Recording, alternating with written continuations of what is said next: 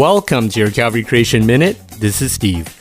In the mid-1800s, when the theory of evolution was first introduced, a contemporary of Charles Darwin, Ernst Haeckel, made a scientific statement regarding the cell.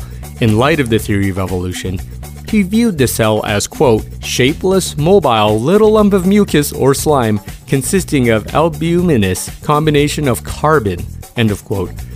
Modern science has proven that this statement is far from the truth.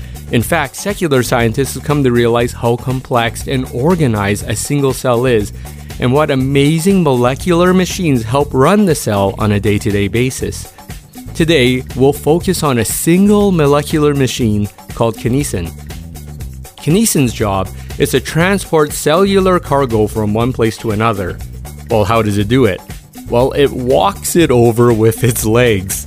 Yes, this little motor has 2 legs and is capable of moving at 100 steps per second, which is equivalent to us humans moving 1,300 miles per hour. But what does it walk on? Well, it walks on a bridge of microtubules that actively assembles itself seemingly out of thin air as the Kinesin motor is walking on it. But how does the Kinesin get the information of where it's going? And how does this microtubule highway magically form when the Kinesin molecule needs it? Well, scientists aren't sure. But by observing it, they found that Kinesin also have a, quote, bypass mode ability, which allows them to navigate around obstructions that they may encounter. Similar to a GPS system recomputing, Kinesins have demonstrated the remarkable ability to reroute automatically when needed. Amazing, isn't it? If you have time, you should really Google Kinesin and watch this amazing walking motion while it's carrying its cargo. It is truly a sight to behold. Now, this is only one of a multitude of molecular machines we know about, and there are many yet to be discovered. Although Darwin and his contemporaries did not know about molecular machines or the Kinesin motor, they meet the criteria Darwin himself posed to falsify his theory.